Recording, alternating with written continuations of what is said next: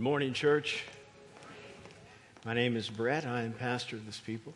It's good to see all of you, but especially those who are our guests, whether you're with us for the first time today or the last few weeks. Thanks for making us your church home for an hour today. We're going to continue with our series on the Spirit-filled life. Turn with me over to the book of Galatians, chapter 5. Galatians, chapter 5. The title of the message is The Spirit-Filled Life, Evidence, Part 1. Part 2 will be next week. Evidence. Galatians 5, verses 19 through 25. Paul is writing, and he says, "But if you are led by the Spirit, you are not under the law. Now the deeds of the flesh are evident, which are immorality, impurity, sensuality, idolatry, sorcery, enmities, strife, jealousy, outbursts of anger, disputes, dissensions, factions, envying, drunkenness, carousing, and things like these, of which I forewarned you, as I have forewarned you, that those who practice such things will not inherit the kingdom of God." Verse 22, "But the fruit of the Spirit is love, joy, peace, patience, kindness, goodness, faithfulness, gentleness, self-control. Against such things there is no law. Now those who belong to Christ Jesus have crucified the flesh with its passions and desires." Verse 25, "If we live by the Spirit, let us also walk by the Spirit." Lord, help us as we study. Three things I'd like to concentrate on in this passage. What fleshly conduct is and the results of it. Two, what fruitful evidence is in the Spirit and what that looks like. And then three, how we follow Christ properly. Paul is doing what he can to help the church of Galatia understand that they should not be bound by the law. Now, these are a group of people that don't seem to have a whole lot of problem with going into fleshly conduct regularly. He's using, it seems, this exhortation to remind them of what fleshly conduct looks like, not as much to tell them, you need to stop it. Though they need to stop it if they're doing it. But he's trying to help them understand that the law doesn't fix this. They were gravitating toward trying to figure out how to get their approval from God by observing the law. Now, the law is a good thing. When we talk about the law, we're talking about the Ten Commandments and these some 602 laws that were attached to it that dealt with either ceremonial or dietary restrictions or case law or observances and ordinances and statutes, many of which were relegated to that community at that time. The 10, the big ones, the main ones, are applicable to any place, at any time, with any people. The 10 work. But some of the others are for that people at that time. I.e., there was a law that said you need to make sure that when you build a house, that you build a fence around the roof of the house. I was talking with someone the other day who was trying to say, I think we should observe everything in the Bible, especially the law of God. And I said, well, do you have a fence around you, the roof of your house? No, I don't. Well, you are in serious violation, bro. Well, the reason God did that is because their houses weren't A-framed. They weren't tapered, flat. And they would use the roofs of their houses with no air conditioning as places of relaxation, and they'd have parties and get-togethers up there. God just didn't want anybody falling off the roof. So you have to understand why God said what he said. The Galatians, many of whom were Jews, were trying to institute the law within the bounds of grace that God had given for people to be saved. And he said, now, if you're really going to be right with God, you're going to have to obey everything in the law. And Paul was saying that's not an addition to our righteousness. It's not the thing we need to observe in order to find ourselves approved by God. We are approved by grace, and grace is that which saves us, not observance of the law. Now, it doesn't mean the law doesn't have any application.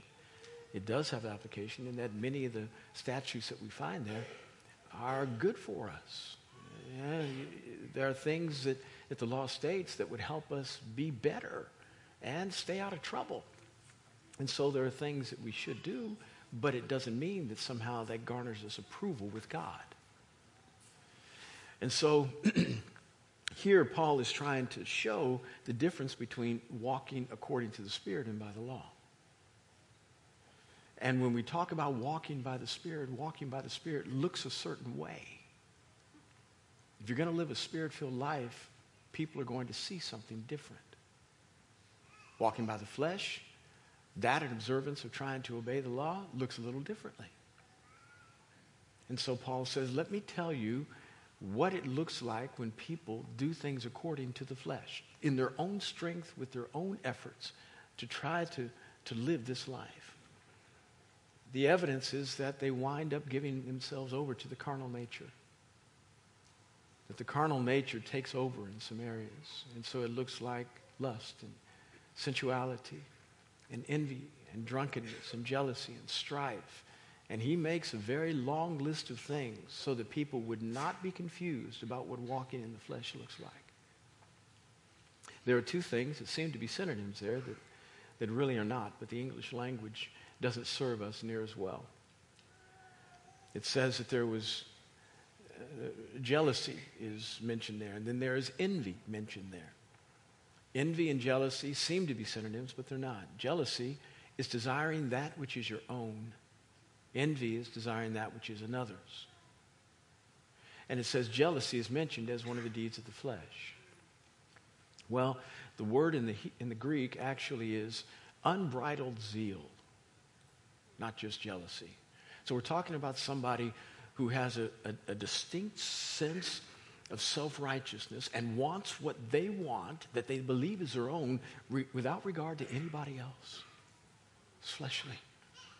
Envy is saying, that dude has a BMW, I want it. Two different things. But jealousy itself, God says, I am a jealous God. He says that a number of times in the Old Testament.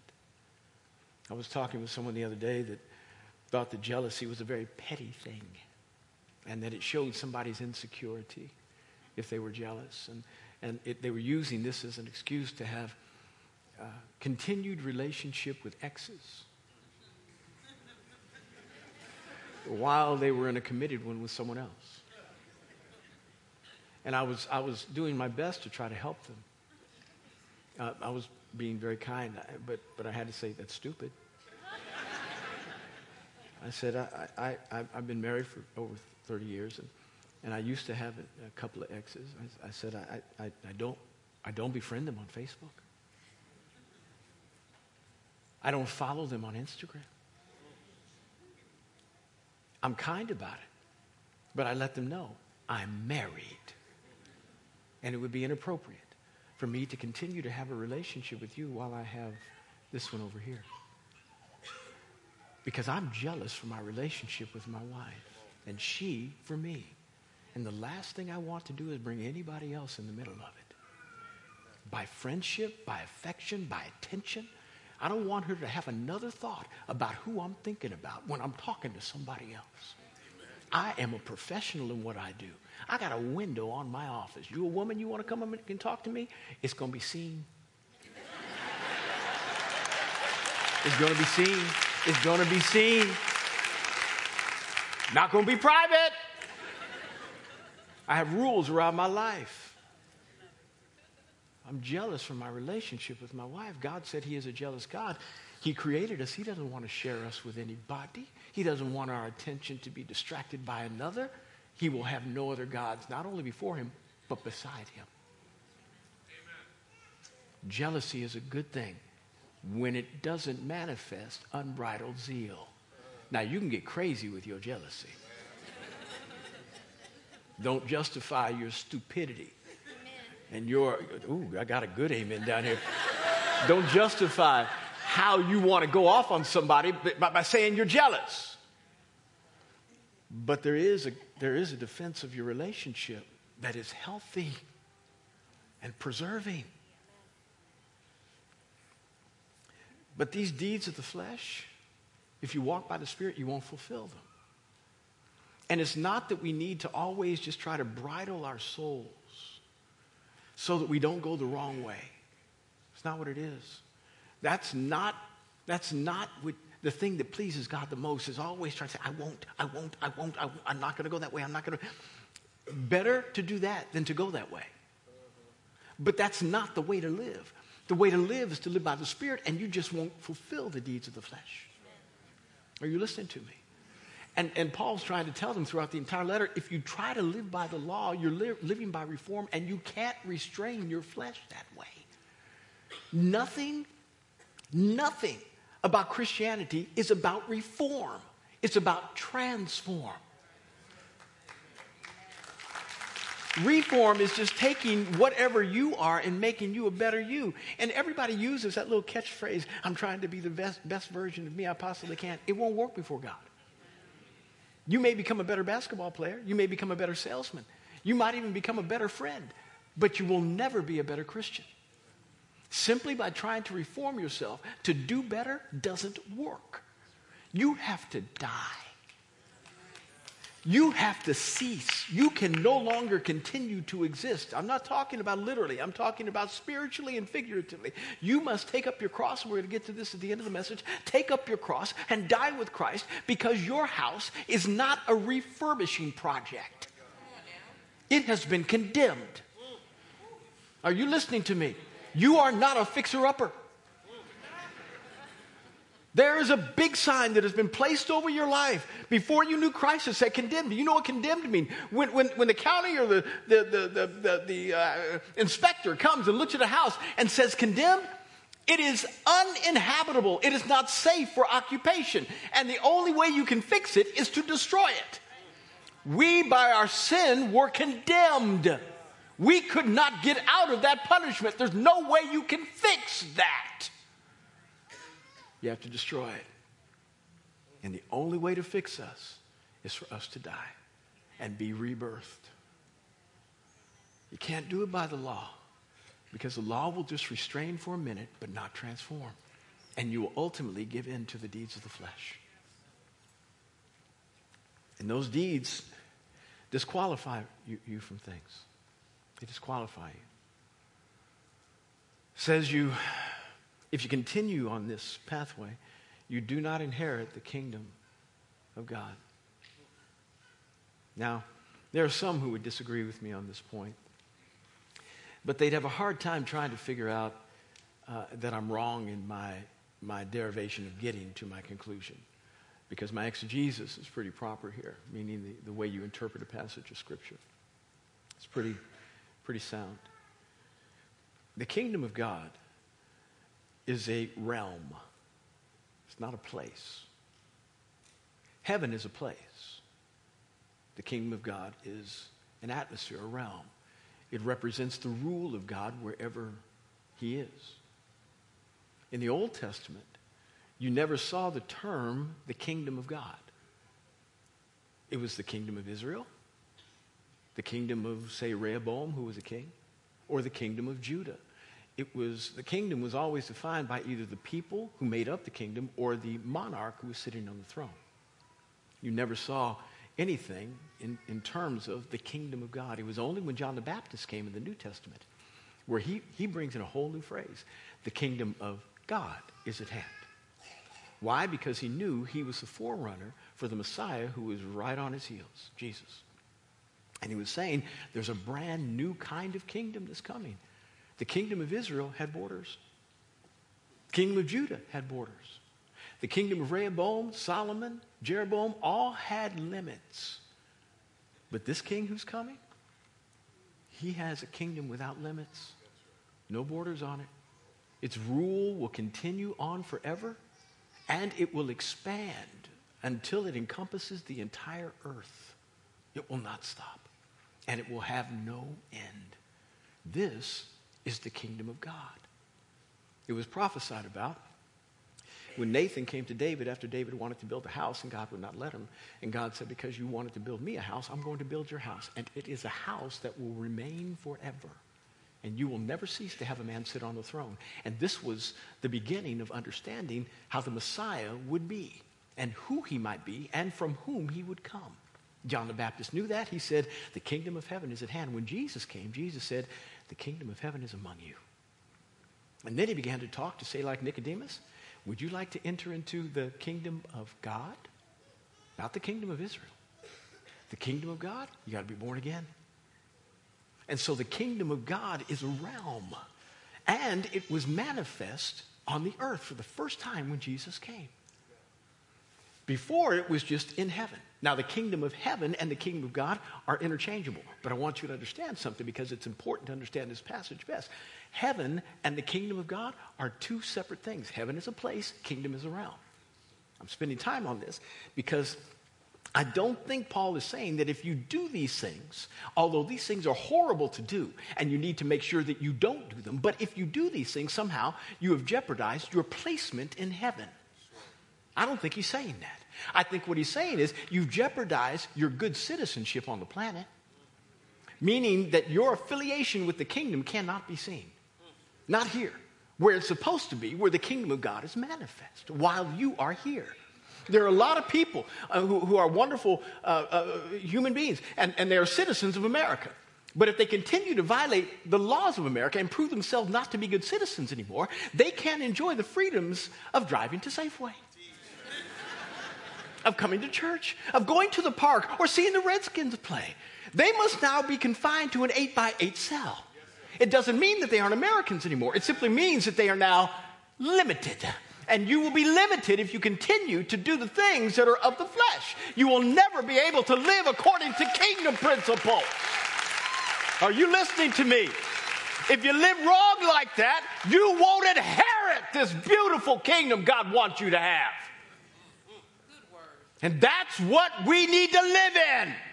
The kingdom, I'm telling you, the kingdom is the best place to be. And if you are living according to the flesh, then you are missing out on all the benefits of your citizenship. The inheritance that God wants to give you, living according to the kingdom, is the best way to live. I walk into my house and it's a little expression of the kingdom. I got people who love God, children who mama does. I do. We're working our best to do the best. I walk into my church. We're working our best to do our best. We want to manifest his kingdom on the earth. That's why we work hard here. And do we make mistakes? Yes, I chief among them. I realize I can blow it regularly. But we are doing all we can that when we do make mistakes to say, I repent, I'm sorry, I'm not going to go that way again. And we manifest the principles of the kingdom of restoration so that we can reestablish the order that makes us live best. This is what kingdom is about. But if you live on the outside, if you live doing things that are contrary to his principles, then you forfeit your inheritance. I don't want you to do that. So, stop sleeping with her. Just stop it. If you're shacking up, move. You think you have happiness, but you don't know what contentment is until you do right by kingdom principles and live according to the Spirit. You just don't know. You just don't know. If you're not being generous with your resources, if you don't know anything about tithing and giving, you're missing out on kingdom principles. You're not living according to the kingdom with your finances. If you're selfish, if you're envious, if you've got malice in your heart, if you won't forgive, you have not entered into the principles of the kingdom whereby you are supposed to live best. I'm begging you, repent so you can inherit the things God wants you to while you are here. He says you forfeit the kingdom.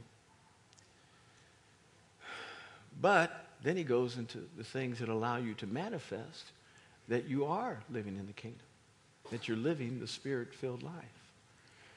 He said, but the fruit of the Spirit, even though the things of the flesh are evident, the fruit of the Spirit, 9 things: love, joy, peace, patience, kindness, goodness, meekness, self-control, faithfulness. Against such things there is no law.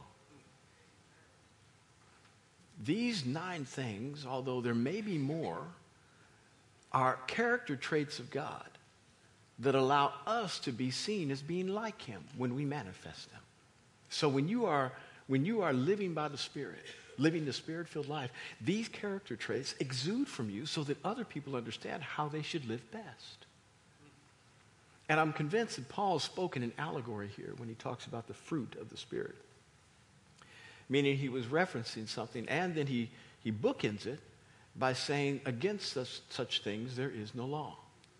So he mentions these 9 characteristics, calls them fruit at the beginning, and then he says, against such things there is no law.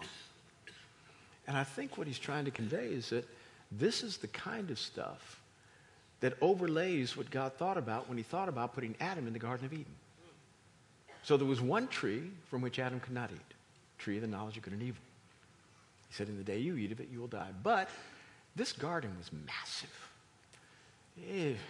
Ezekiel says in retrospect, the book of Ezekiel, that this garden of God had a mountain in it. And so if you got a mountain in your garden, it's a lot of territory. There's a lot of trees in that thing, a lot of stuff to care for.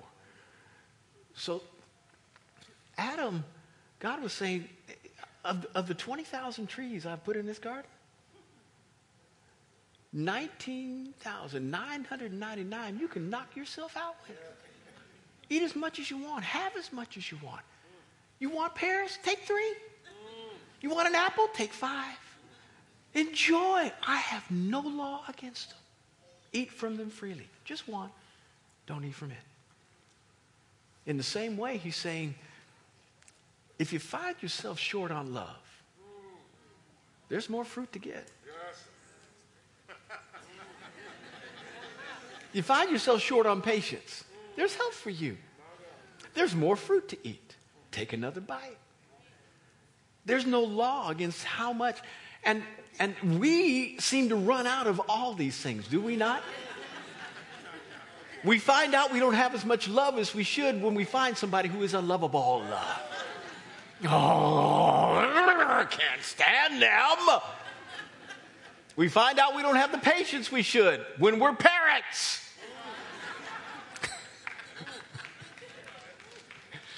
We find out we don't have the peace we should when the storms come to our life and they get us all flustered on the inside and we begin to doubt whether God is really for us. When he's already said he's going to take us through, we ought to manifest the peace in the midst of the storm rather than after the storm is over, because we know that our God is for us. All these things we seem to run out of all the time. Just run out. But God said, you can eat some more. Enjoy yourself. Knock yourself out. You can have as much peace as you want. As much peace as you want. Because he's made no law against them. And the world is looking for people who are liberal in these areas. Liberal in love. Never run out. Liberal in joy. Peace. Patience. Self-control. Self-control is a manifestation of God's Spirit that is often not sought after. But self-control is that which allows you to say no to the areas that you should, and to say yes to that which you should. It's the ability to control self. Sorry, I'm not trying to insult your intelligence. Can you control yourself? Can you stop your passions? Can you tell your heart what to do? I saw somebody who had a phrase on their social media. It said, follow your heart. I said, why do you want to do that? Why in the world do you want to do that? Tell your heart to follow you. Your heart will lead you astray. Jeremiah says, the heart is sick. Who can know it? It is vile and full of evil. Who can understand it? Our hearts are messed up. What makes you think your heart is pure enough to follow it? Where did you get that idea? Everything about us is messed up. My heart is I'm still having to make sure, Lord, is that you or me? I better step back a minute, because that feels more like just a good idea rather than a God idea. I don't know if I'm gonna go that direction right now. I'm not talking about evil and good. I'm talking about good and best. Though evil and good need to be discerned, for me, most of the time, it's good and best. Don't follow your heart. Don't do that. Follow God and tell your heart what to do. Self-control. You can manifest self-control in a service of worship too. People get happy in church. And their happiness, I don't mind. I'm probably the most animated worshiper in this building. But I'm controlled. Some folk just start jumping around, running, being happy. I ain't mad at them. I just guide them to a room where they can do that.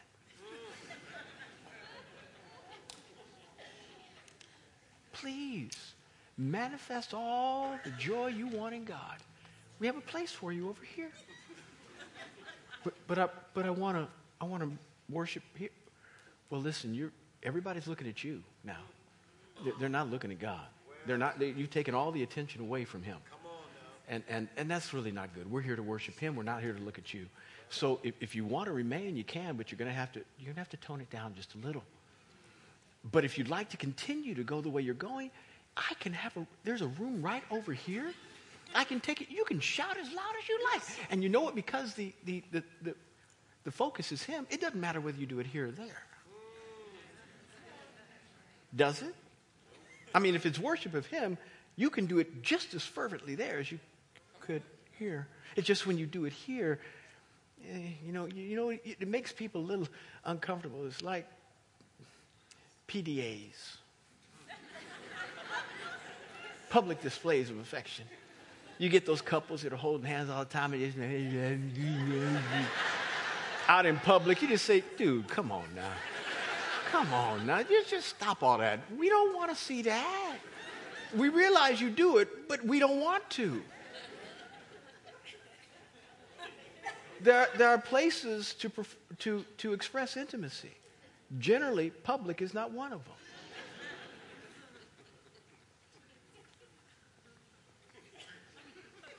Sorry. Self-control. Self-control. You can actually manifest control in church and be led of the Spirit. Just FYI.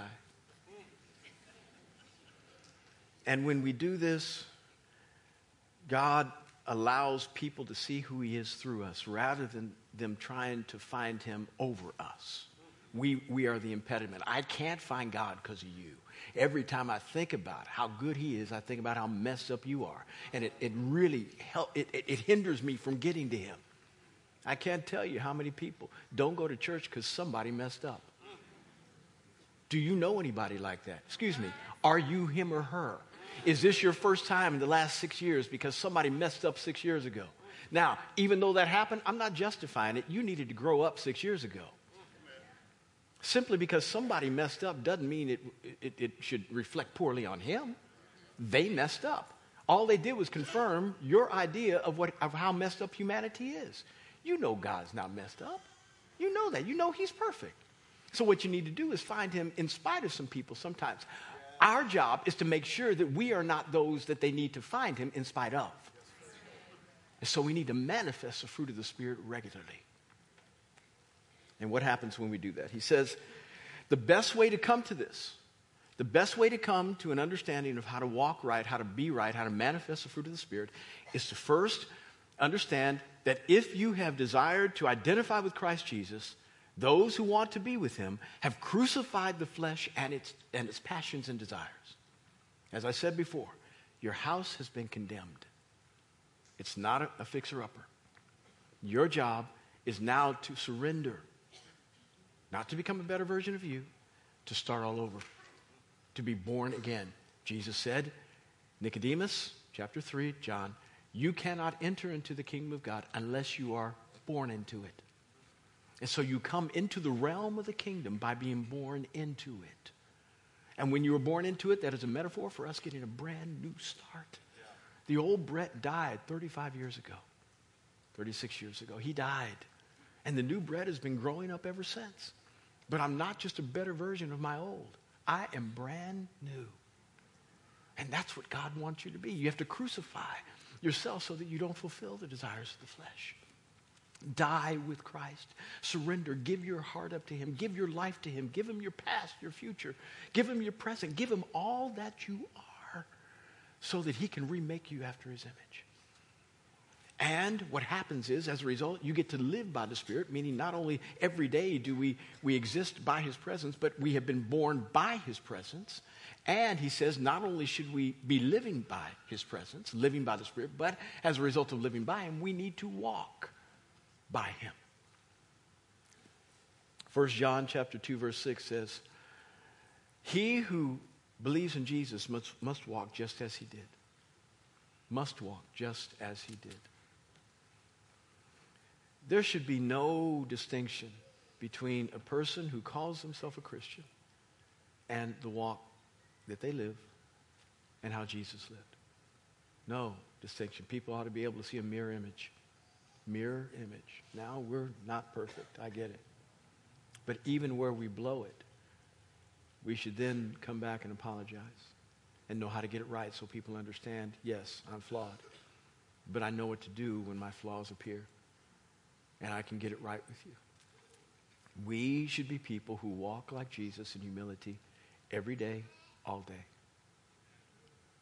Jesus said, if you love me, you will obey my commandments.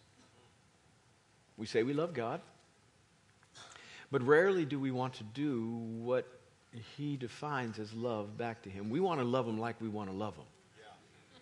We want to love him with our emotions.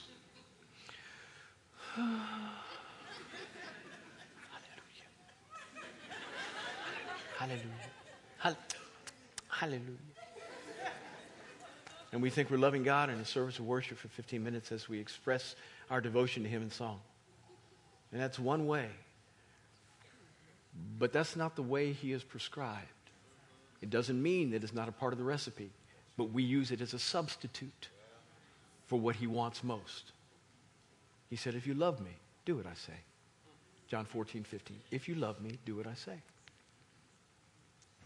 I end with this story. It's a bad one. February of 1988, Cynthia and I were celebrating our second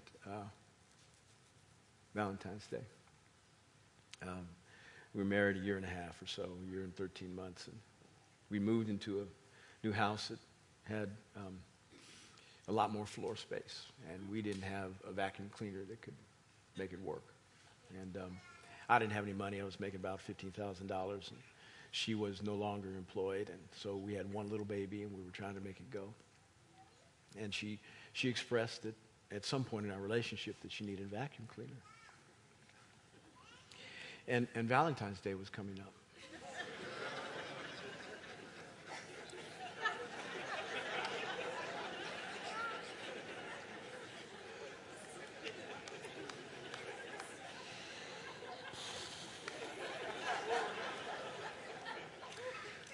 So I went to Sears, and I bought a vacuum cleaner, thinking I was doing really good. I was saving money and getting her what she wanted at the same time. I knew something was wrong when I went to the checkout counter. And vacuum cleaner, and the woman said, oh, is this for your wife? I said, yeah. I said, I'm getting it for Valentine's Day. She went,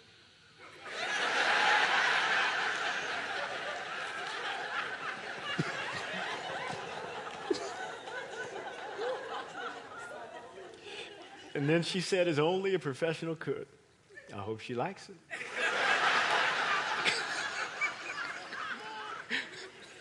I'm so embarrassed. I don't know what to do. I hate this story. 30 years later, I hate this story. So I bring it home, and clueless, absolutely clueless, and give it to her. A big box. She's thinking there's something big in there. And she opens it. She's a vacuum cleaner, and she says, thank you. I said, I blew it, didn't I? I think I blew it. I expected much more, and there's not much more there. Oh, dear, I'm sorry. I got you a vacuum. We kind of do that with God. We get him what we think he wants. And many times he'll say thanks. Because it's not bad. It's just not what he wanted.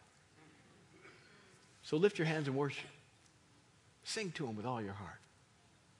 Thank you. What I want is your obedience. I want your obedience every day. I don't want you to substitute this, what you're doing, for what I want on Monday. You want to walk, right? You want to walk according to the Spirit? You want to be filled with the Spirit and live the Spirit-filled life? Love him like that. Obey him every day. Let's pray.